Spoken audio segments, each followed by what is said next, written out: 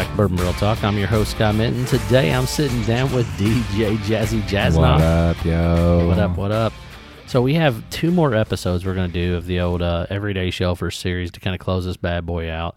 Today we are going to talk about Very Old Barton and Old Tub. So, Matt, which one of these are like the ones you typically go grab if you're going to go in and just grab something real quick and there's nothing else around? So I will tell you that people will look at the Very Old Barton bottle and kind of shy away from it because they're like, oh, there's a wannabe Weller looking bottle, right? It's the old school looking Weller bottle with the twist cap. The old squat bottles, yep. But don't bat an eye at it. I mean, it's still sitting at 100 proof. It's bottled in bond. It's been around for probably longer than you and I have been alive combined, and then a couple generations before that as well. The Old Tub was kind of, from my understanding, it was a label that Beam brought back. They did away with it for a little bit, brought it back. They put it up bottled in bond. I think it's great. I think both of these are fantastic, and I don't want to influence your opinion right now. So I'm really curious what you think. So I'm diving in on this nose a little bit. Which one? I always start with the left to right, so we're going Very Old Barton first. So the nose on this bad boy is it's delicate. Now these aren't going to be as complex and as we're used to describing. Right. So Very Old Barton, if I remember correctly, it's one of their high rye mash bills. It's like 68, 20 something, and then like 12 or 14, whatever the number is. Yeah. I can't remember 100%, but I know it's got a higher rye content. So it's got some of those floral notes that you would typically get from a high rye. It's delicate, we'll put it that way. For 100 proof, it's really... You got the right thing on there. You've got Kentucky straight bourbon. It's not got a ton of nose to it. It's just kind of floral, a little bit of the rye, everything else. So we're going to cheers, and we made the sissiest cling ever. Our fingers hit, but the glasses didn't. So sometimes you get mad when I make too much noise like that. That is very true. So... We can't really bottle pop that one. No, there's literally no corks today. They're all twist caps. Actually, the Old Tub does have a cork, but yeah, the rest of them are twists. But I tell you what, to me, this is it. It's a good old fashioned pour, right? It's something you can get. What's the price point on these bad boys? It's been forever since I bought one. Honestly, sub 15, 18? Sub $15. Oh, is it sub 15? Yeah. So it's like $12, $13, $14. So. Yeah. So, for that, listen. I think when I bought that funnel, it was sub $15. Maybe they're not sub 15 anymore. So, it's one of those things that I always laugh about because, it's a good, solid pour, right? There's nothing wrong with Very Old Barton. You get a little bit of caramel. You get a little bit of vanilla. I get a little bit of, tea, like sweet tea or like Earl Grey or one of those leafy. Man, you can't go from sweet tea to Earl Grey. That's like polar opposites. But it's tea. like a tea. It's like a leafy, it's got a little bit of that rye tea flavor. Okay. So, but the one thing that I guess because we're both high proof hookers, we like the strong stuff that the finish just always seems to lack a little bit in some of these as far as that goes. I tell you what, the rye kind of gets you on the back a little bit. I don't mind it. A little spice back there. That little peppery finish is staying with me for a little bit. Yeah. It's definitely above the collarbone, though. It's not like your full Kentucky hug. It's kind of that. It's not supposed to. It's not supposed to be. I know. It's 100 proof, blah, blah. Well, it's bourbon wasn't originally made to drink at barrel strength. It wasn't created so that way we could all just get blitzed on 140 proof bourbon. It was made to enjoy. I like 140 proof. We all like 140 proof bourbon. You can do a lot of stuff with 140 proof in a very short amount of time. So definitely a good solid pour. Nothing wrong with it. I have to do the drop of water. You know me. Oh yeah. So in order to do that, I'm gonna put a little drop. You do a little drop in yours, and listen, we've got some. I've got some 147 proof back there. If you want to get a little fancy. Listen, we can do that later. Maybe that's another episode. Right now, we're talking everyday shelfers. We to the next episode. We don't want to talk about madness and snobby. I was simply saying it because you enjoy it. I do. I love hazmat. All right. Well, so, what did she just shoot a cap of water? Yeah. Did you forget which cup had the liquor in it? No. How much have you drank already before I got here? What's wrong with you? Working home every day. Give me some slack. Yeah. So you said the family left town for a couple of days. Yeah. So what do you think freedom's going to be like? I'm parking it right there. He said couch, Overwatch.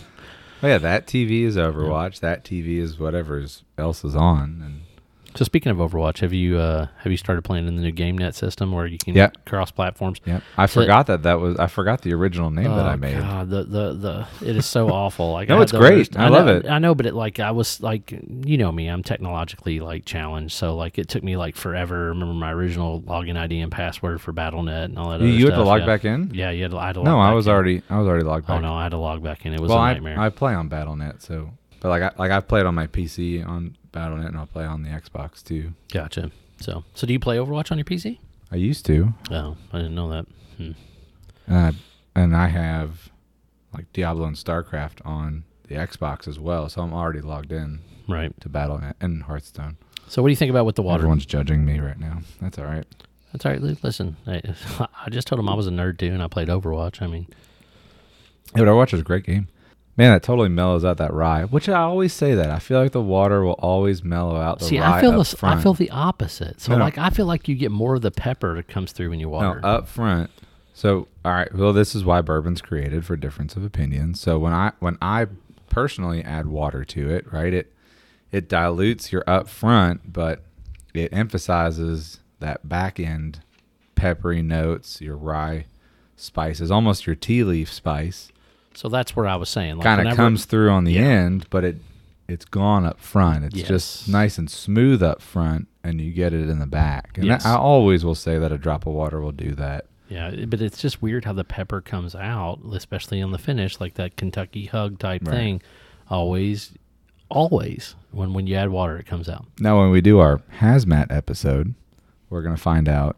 That's right. Newsflash to Scott. We're going to do a hazmat episode. Hot damn, I'm in like Flynn. We need to get Josh for that, just because I just really want to just completely just blow his mind, because he does not like the high pro stuff like that. So I'll tell you, I've got 4 bottles of hazmat. There's a Jay Mattingly pick that I did. It's a 13-year-old light whiskey at 141 proof. There is a bottle of what's called Obtainium light whiskey, which sits at 147. There's a GTS I have at 144.1. Oh, and yes, then there baby. is a surprise at the end for So, everybody. 144.1. That's 2016. Yeah. 2016 GTS is like So good. so good, so good, so good. There's a song that goes to that. And then my I'll phone's leave a ringing. surprise for you guys at the end because it'll be good.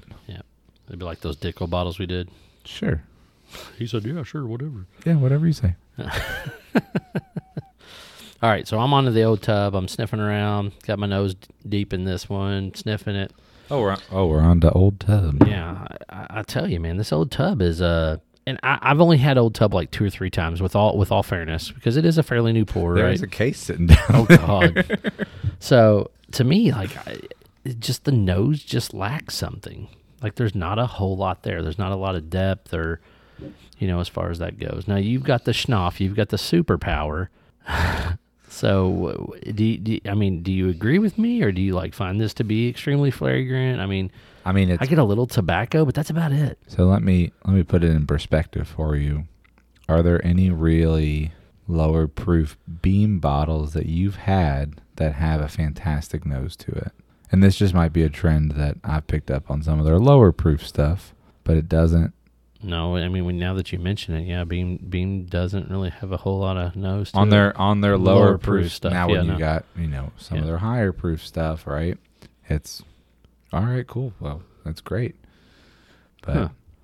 It's funny. I never really thought of that way. right, Yeah, because Knob Creek, the 120 is beautiful. Actually, not Knob Creek. I will say Knob Creek, regular 90 proofs, it's got a good nose. Nothing wrong with it. It's got a little bit of caramel. I don't really have there's not a real great nose on it. Like I don't sense a great nose. But it's not.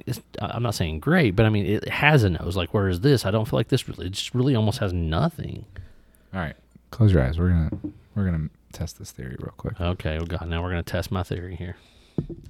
Test. Blah blah blah. Da da da da da. He could have done this on another episode when we weren't trying to keep this thing under 20 minutes, but that's the way Matt rolls. Oh goodness.